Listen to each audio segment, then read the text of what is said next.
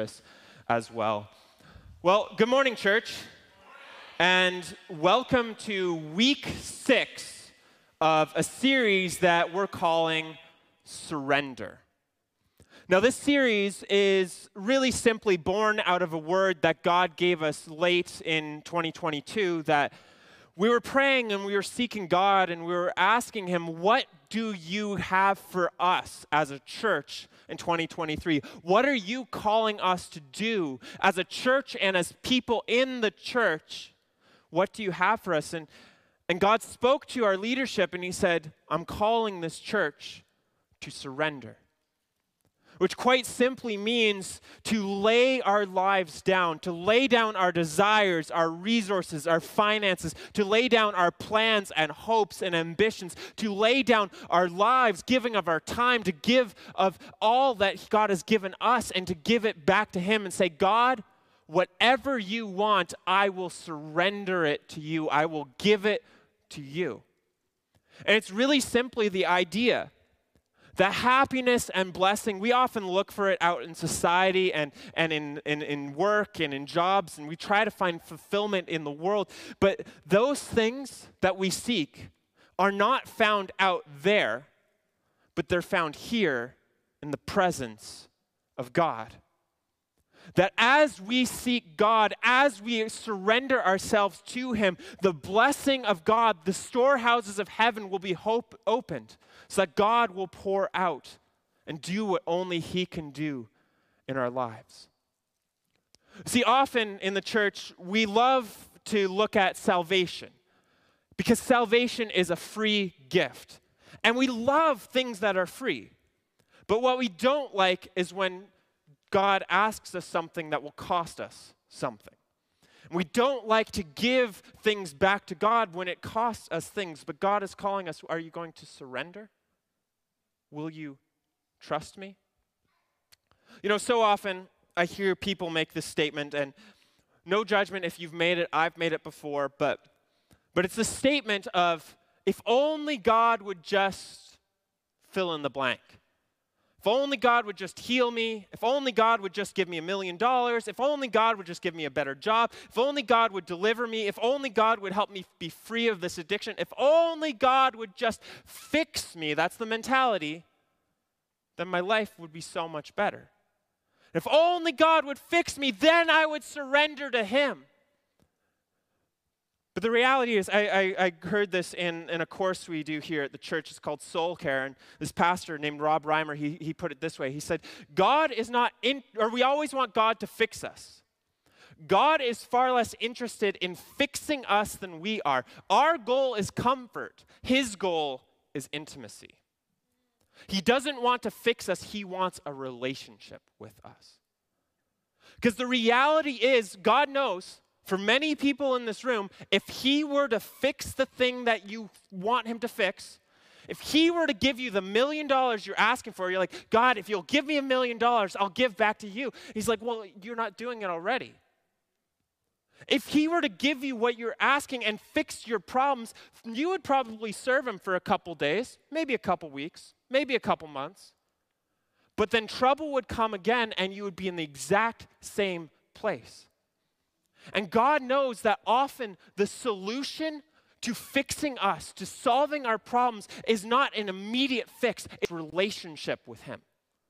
That as we spend time with Jesus, as we spend time in his presence, as we have a relationship with God, he will work in our hearts and transform us.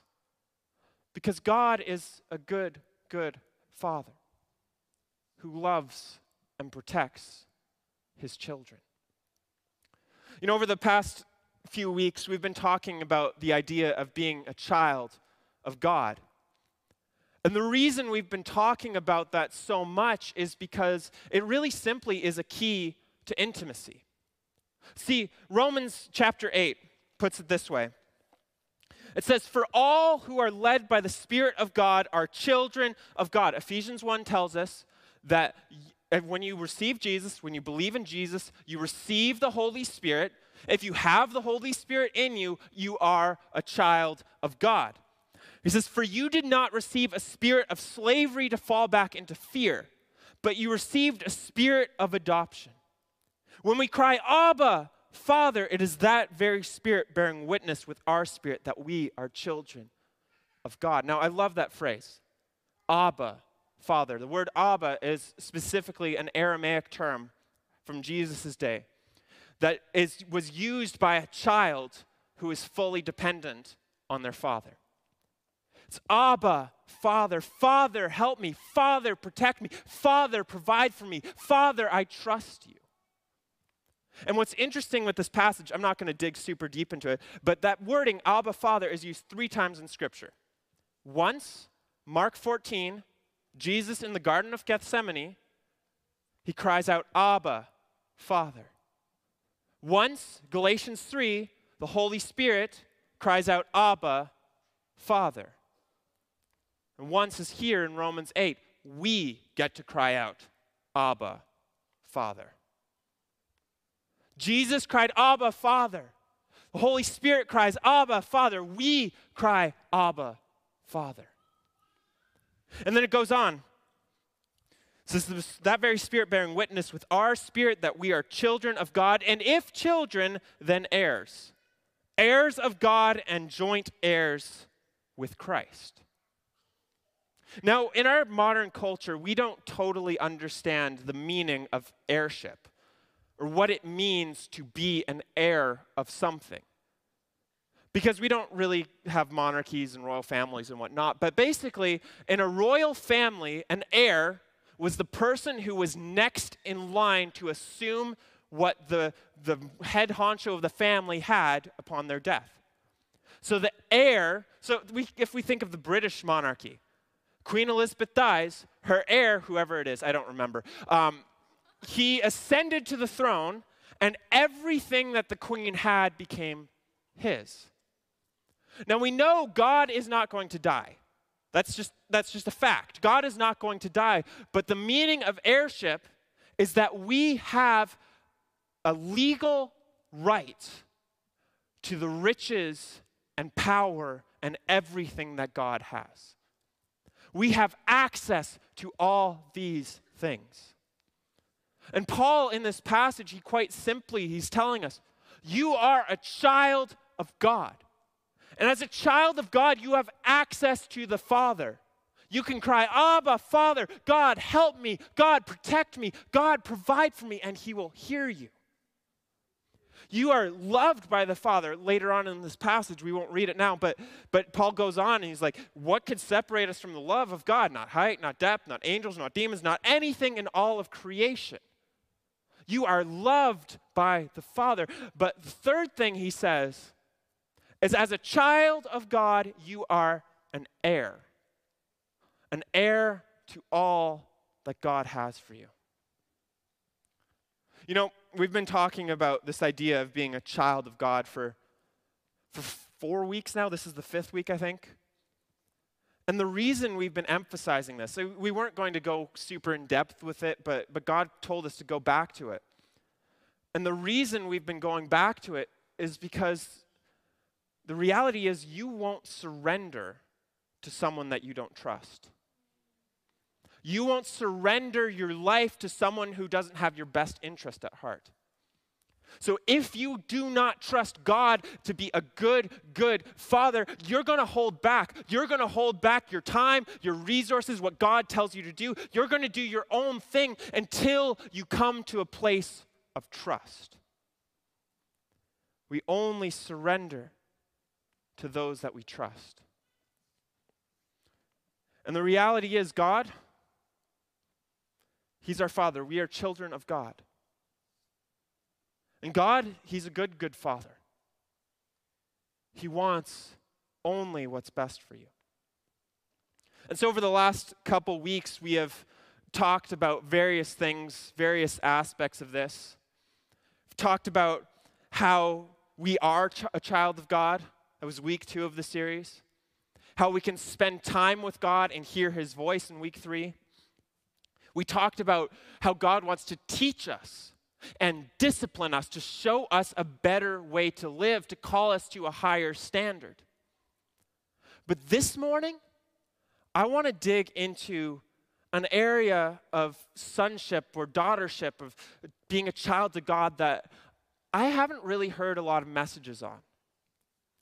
And I want to talk about the access we have as children of God to the power, inheritance, and authority of God. And we're calling this message the power of a child. Sounds like an oxymoron, because children aren't that powerful. But the power we have as children of God. In Ephesians 1, we find this fascinating passage of Scripture. And the start of the chapter, Paul is digging into how God sees us, what God thinks of us. And in the start of the passage, Paul, he tells us all kinds of things like how we are blessed by God with every spiritual blessing. How we are chosen by God before the foundation of the world. How we have been adopted by God to be his child through the sacrifice of Jesus on the cross. He tells us how we have an inheritance and a destiny. He tells us how God has revealed his plans and purposes to us, and how as children of God, God has given us his Holy Spirit as a seal or a sign that everything else God has promised us, he will give. And you know this passage, it's one of my favorite passages of Scripture. It's Ephesians 1. This passage is great if you ever are feeling down and you're like, I don't know if God left me. Read this passage. It is a great reminder. Black and white text, just simple, straightforward. This is how God sees you. This is how God sees his children. But you know, I memorized this passage way back when I was in high school, and I memorized the first part of the passage, but I got to the second part of the chapter, and I was like, no, that's not as fun. So I didn't really dig into it. And it was only recently that I started to read the second part of this chapter in depth and see the beauty of what Paul is saying. Because Paul, he's just described everything that God has done for us, for free, by the way. No strings attached, just believe, and you get all of that he's promised. And then afterwards, Paul goes into this, Ephesians 1, verse 16. He says, I do not cease to give thanks for you as I remember you in my prayers. What's Paul saying? He's saying to the church in Ephesus, I pray for you.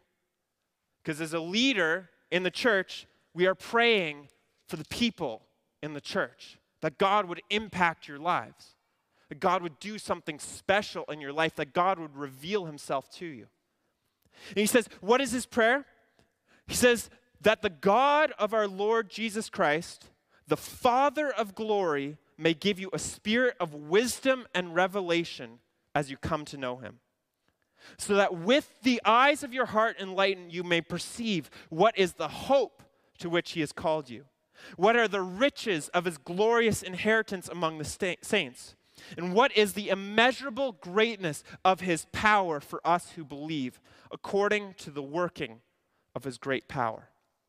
Now we'll pause there, because what Paul is saying in this passage, like he's just gone through everything God's done for us, all these good things God's done for us, and then he comes to this point and he says, hey, church in Ephesus, Ephesian Christians, I pray for you. What am I praying for? That you would know God. And as you come to know God more and more, he would give you wisdom and revelation and understanding. Specifically, so that you would be able to comprehend what is accessible to you as a child of God. What is the hope that you have access to? And what hope is he talking about? Well, from the context, hope for salvation in the future and hope for deliverance from evil in the present. As a child of God, you have access to hope, he says. And not only hope, but also an inheritance. What inheritance? Again, from the context, eternity, an inheritance of eternity in heaven, salvation, and blessing in the present. I hope that you'll see the hope, the inheritance, and thirdly, he says, the power of God at work that you have access to through faith in Christ. What power?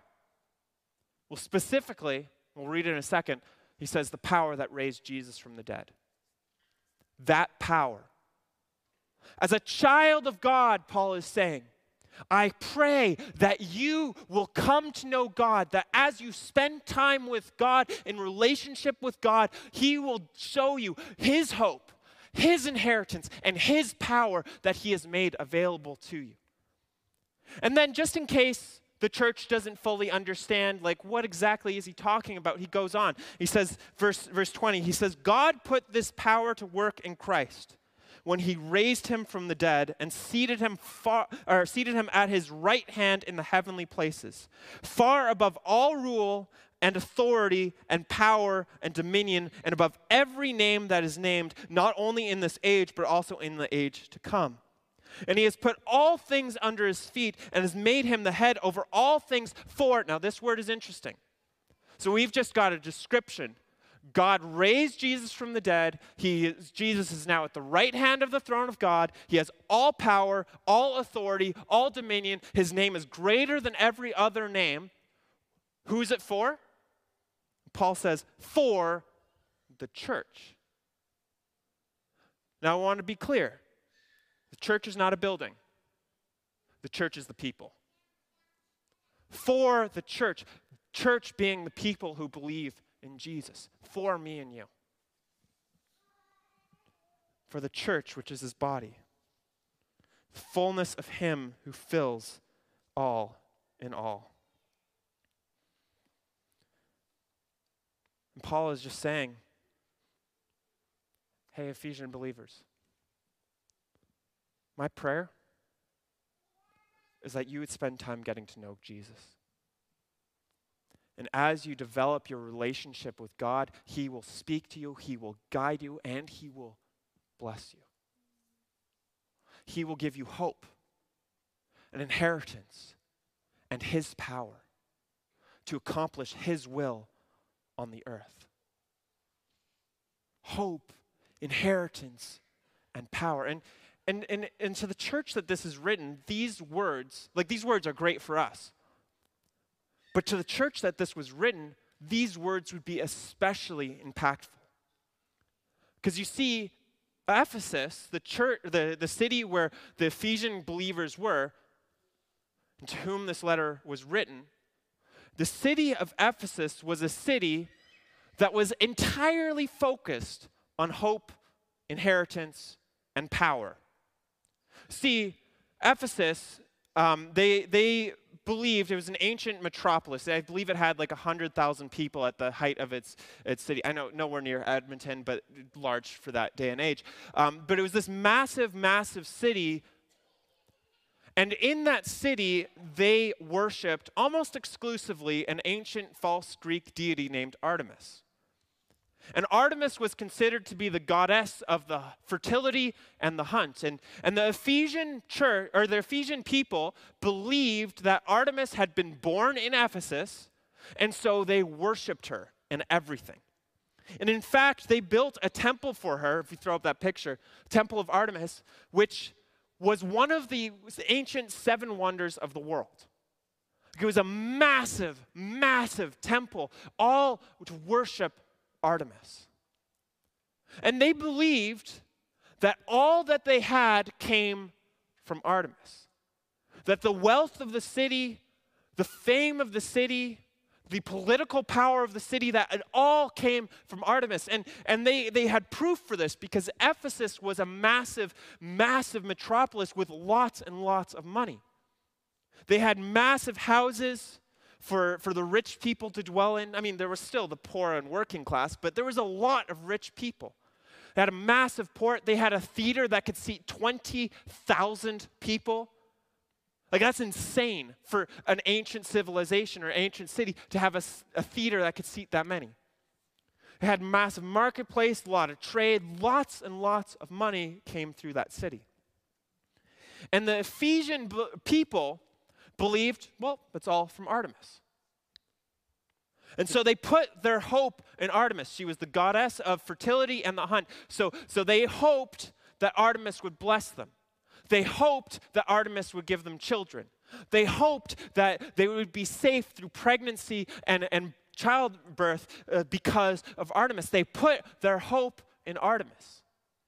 And because they were a rich city, they knew all about inheritance. Because rich people give their inheritance down to their children. And so the children, they would receive an inheritance from their rich parents when their parents died. And they're like, oh, well, this inheritance, it came from our parents, but it came because of the blessing of Artemis. Because she blessed us, we get this inheritance. And those who didn't have money, well, they hoped that Artemis would just give them money, would give them an inheritance. So their hope was in Artemis, and their inheritance was in Artemis. And what's crazy as well is that the Ephesian people, they were fascinated by spiritual power. Not like political power, like I want to be in control of the government and be famous and whatnot. No, well, I'm sure they were interested in that, but that's not what Paul's referring to. They're specifically talking about spiritual power. And in Ephesus, as with much of the ancient Near East, they were very, very interested in being able to control the spiritual realm. They practiced sorcery, magic, witchcraft, all these kinds of things to try and control spirits. And they believed that if you knew the name of a spirit, you could compel it to do your will. And so, Acts 19, I'm not going to read the whole thing, but I'll just tell you what kind of happens. Acts 19, Paul comes to Ephesus, and he starts to preach. And people are saved, people are healed, people are delivered. Things, just amazing things happen. It's in Ephesus that Paul, he's working as a tent maker, and he would wipe his brow with a piece of cloth because he's all sweaty, and somebody would grab that cloth and lay it on a sick person, and the person would be healed. But Acts 19 records the story of, like, the people in Ephesus are like, wow, this guy is powerful. Jesus is powerful. But not all of them believed in Jesus. And so Acts 19 tells us the story of some children, some kids, probably teenagers, who are not believers. They don't believe in Jesus, but they're actually, it says that they're the sons of the high priest, Sceva. And so they go and they're like, well, Jesus is powerful, and we want to use his name to do whatever we want. We want to force Jesus to do stuff for us because we know his name. And so they go and they find a man who is possessed by a demon, and they're like, in the name of Jesus, whom Paul proclaims, leave. Now, there's nothing to be afraid of when it comes to deliverance. We do deliverance all the time here at the church. There's power in the name of Jesus. Nothing can overcome the name of Jesus. But if you do deliverance outside of the protection of the Holy Spirit, that is dangerous. And so they come in, they don't believe in Jesus. They're just like, in the name of Jesus, whom Paul proclaims. And the demon looks at them and he's like, I know of Jesus and I know of Paul. Who are you? And he attacks them. And word of this spreads throughout the city. And everyone is amazed. And then it says this in Acts 19. It says verse 18. Also, many of those who became believers confessed and disclosed their practices. A number of those who practiced magic collected their books and burned them publicly. When the value of these books was calculated, it was found to come to 50,000 silver coins. Who gathered the books and burned them? Christians, out of their personal library. And the scholars estimate that 50,000 silver coins, that's about $6 million US, just approximately. That just gives you a scope of the wealth in Ephesus. And so the Ephesian people, their hope was in Artemis. Their inheritance, they believed, was from Artemis. And they sought spiritual power over demonic forces in the world. And it's to this context that Paul writes. He's like, I pray that as you come to know Jesus, you might see the extravagant hope that he has for you, the glorious inheritance that he wants to give you, and his power that you have access to. And in essence, in that moment, Paul is saying, okay, Ephesians, I get it. You think your hope comes from Artemis? You think your inheritance comes from Artemis? You think that you want power over spiritual things? And you're looking for it all out there on your own. But if you believe in Jesus, just come to him.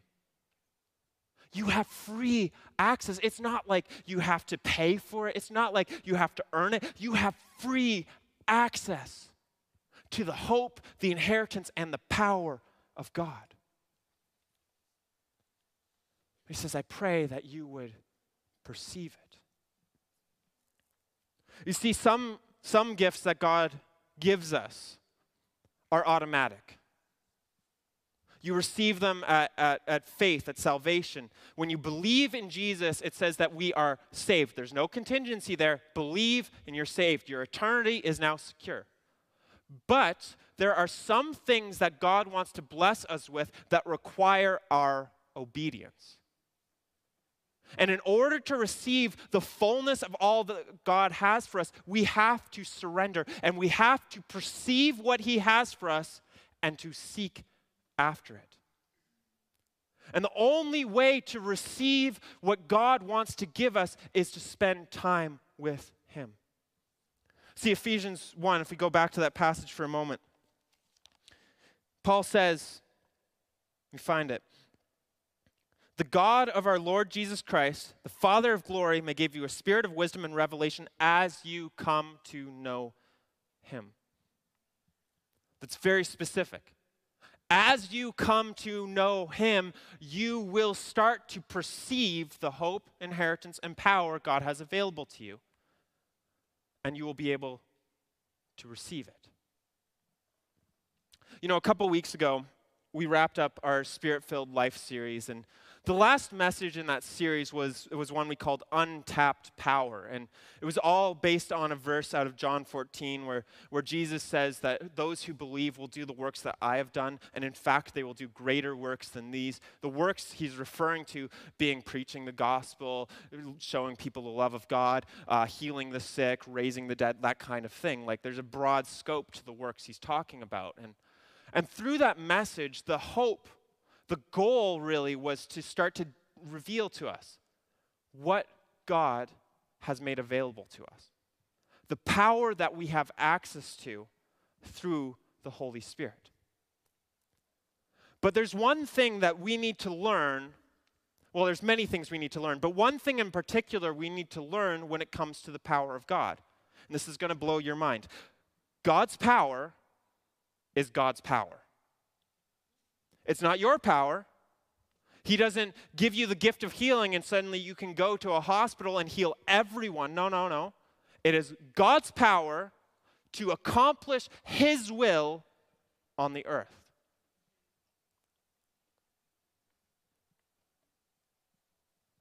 But it's God's power. We can receive, we can access it, we can do amazing things. But if you have the gift of prophecy, it doesn't mean you can go around and give prophetic words to each and every person you see. You can only do it if God speaks to you. The gift of healing, you can't go around healing every person that you see who's sick unless God speaks to you. Gift of tongues, well, you can speak in tongues whenever you want, but the gifts of the Spirit are linked to God's power. Hope, inheritance, power, peace, patience, kindness, gentleness, generosity, faithfulness, self-control, all those things, the gifts of the Spirit, the fruits of the Spirit, those all come from God, but are received as we spend time with God. See, in John 5, we find this story, and the story basically goes, Jesus, he's coming into Jerusalem for a festival, and as he comes into Jerusalem, he makes a pit stop at a place called the Pool of Bethsaida. And it's basically just this pool that a bunch of sick people hang around, and the belief was that once in a while an angel would come and stir the water, and the first person in the pool would be healed. And so it was essentially a hospital without the doctors, and people are just hanging out there hoping to get into the pool when the water is stirred. And Jesus, he comes into this place with dozens, maybe hundreds of sick people. He sees one person, and he goes to them, he heals him, and then he leaves. Now, it's easy for us to ask, okay, Jesus, why did you heal one out of the many? Why only one? But the religious people of the day, they had a different question. Jesus, how dare you heal the one on a Saturday? Because you can't do any good on a Saturday, according to them. And in response, Jesus, he makes this profound statement. He says, Jesus said to them, "Very truly I tell you, the Son can do nothing on his own, but only what he sees the Father doing. For whatever the Father does, the Son does likewise." And in this one verse, Jesus makes two key revelations. One, he says, yeah, I'm the Son of God. Jesus is saying that he is the Son of God. He is divine. He is God. But secondly, what Jesus reveals is that he only operated in the power of God in accordance with God's will. Jesus only healed those God told him to heal. He only delivered those God told him to deliver. He only spoke the words God told him to say. I believe it's in John 10 or 11. Jesus says that he only speaks what the Father tells him to say. Jesus only did things in accordance with the Father's will. And so he goes into this place and he heals one person. Why? Because the Father only told him to heal one person. Why do we have to rely on the will of God in accessing the power and hope and inheritance of God? Well, quite simply because God knows more than you do. Just very simple. God knows more than you do. He is God. You are you. You have your perspective of what is right and true and is happening in the world. And God is up in heaven, and he's like, yeah, no, I know the beginning and I know the end, and what you think, you might think that that's best, but I know what actually is best. So the power and hope and inheritance we have access to, it is God's power and hope and inheritance. It is God's power and hope and inheritance that he freely gives to us. Paul says, as you come to know him, perceive, see what God has available to you, but as you come to know him, then you will receive. John chapter 15, Jesus says, he's telling this allegory and talking about how essentially he says, I am the vine and you are the branches. And it's this allegory of like a grapevine.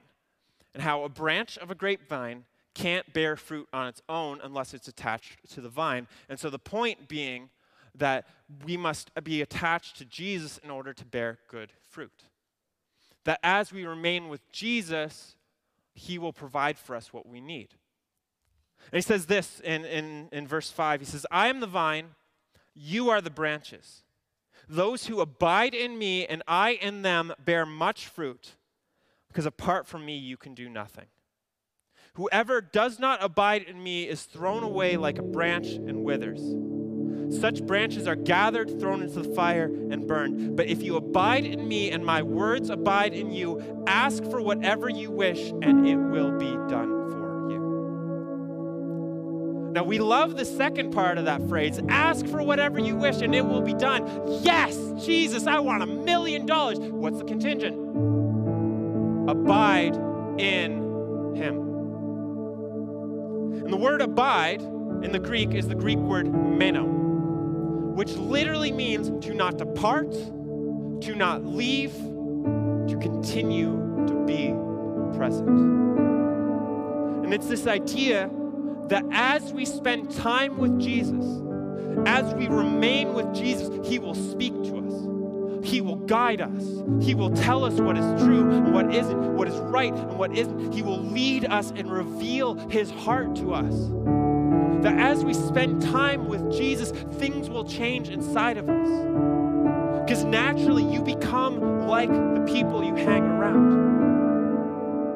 So as we spend more time with Jesus, we become more like Jesus. And slowly but surely, he begins to work in our hearts to show us how to love others, to show us how to be gracious to others, to show us a better way to live.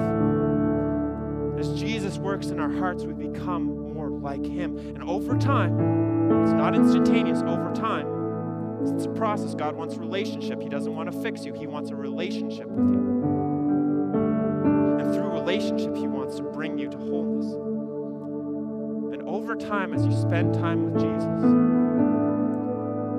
your selfish will, your desire for comfort and life and everything you think you need, over time, as you spend time with Jesus, he will start to conform your will to his will. That as you abide in Jesus and spend time with Jesus, your will become his will. You will lay yourself down. You will surrender yourself to him. Say, God, your will be done, not mine. And it's in that place, as we begin to learn the will of God and hear God's voice more and more and more, it's in that place that we have access to the hope, inheritance, and power of God. See, it's God's hope, God's inheritance, God's power. It's not ours. It's God's authority, it's not ours. We operate in borrowed authority, but it doesn't belong to us. We have access to the hope of God. We can trust him. We have access to the inheritance of God. We are blessed by him. We have access to the power of God. We can change the world for him, but it's his hope, his power, and his inheritance in accordance with his will. But the question is, are you willing to surrender yourself to him? Are you willing to surrender and spend time in the presence of God? Not once a week at church, but daily in your own life. Are you willing to receive from God and listen to his voice? Are you willing to let him transform you from the inside out, to give him access to the deepest parts of your soul, to heal the wounds that are in your soul, to bring you to wholeness? Are you willing to surrender everything to him, not because he wants you to be left with nothing, but because he wants to bless you? See, often we think of surrender in terms of warfare. Because if I surrender, it's like giving up to an enemy army who's going to take you and shackle you and throw you in prison and remove all your rights. That's not how God is calling us to surrender. He's calling us to surrender who he never meant us to be so that we can become who we truly are and receive all that he has for us. But will you surrender to him? Just as we close, I want to do a very simple activity with you. And the reason for this activity is because I believe it's important that each and every one of us have a personal relationship with God. That you don't just believe what I tell you because I say it, and I say it with authority and power from the stage, but that you have a personal faith. That God speaks to you, and as he speaks to you, he listens. John 10, Jesus says that his children hear his voice. So God is speaking. But in a moment, we're going to pray, and then we'll go into a final song of worship and close. But before we do, If I can just get everyone right now to close your eyes. And I want to encourage you to ask God this question. God, what are you calling me to surrender to you? God, what have I been holding on to that is keeping me from receiving all that you want to give me? What are you calling me to surrender to you? Ask God that question and allow him to speak. God speaks in many ways. Sometimes it's a word that pops into our head. Sometimes it's a phrase. Sometimes people hear his audible voice. Sometimes you see a picture, whether it's in your mind or through your eyes. Sometimes you'll get a passage of scripture. But whatever God says, receive it and test it. Is it loving? Does it glorify Jesus? Is it in line with who God is and what is revealed in scripture? If so, receive it.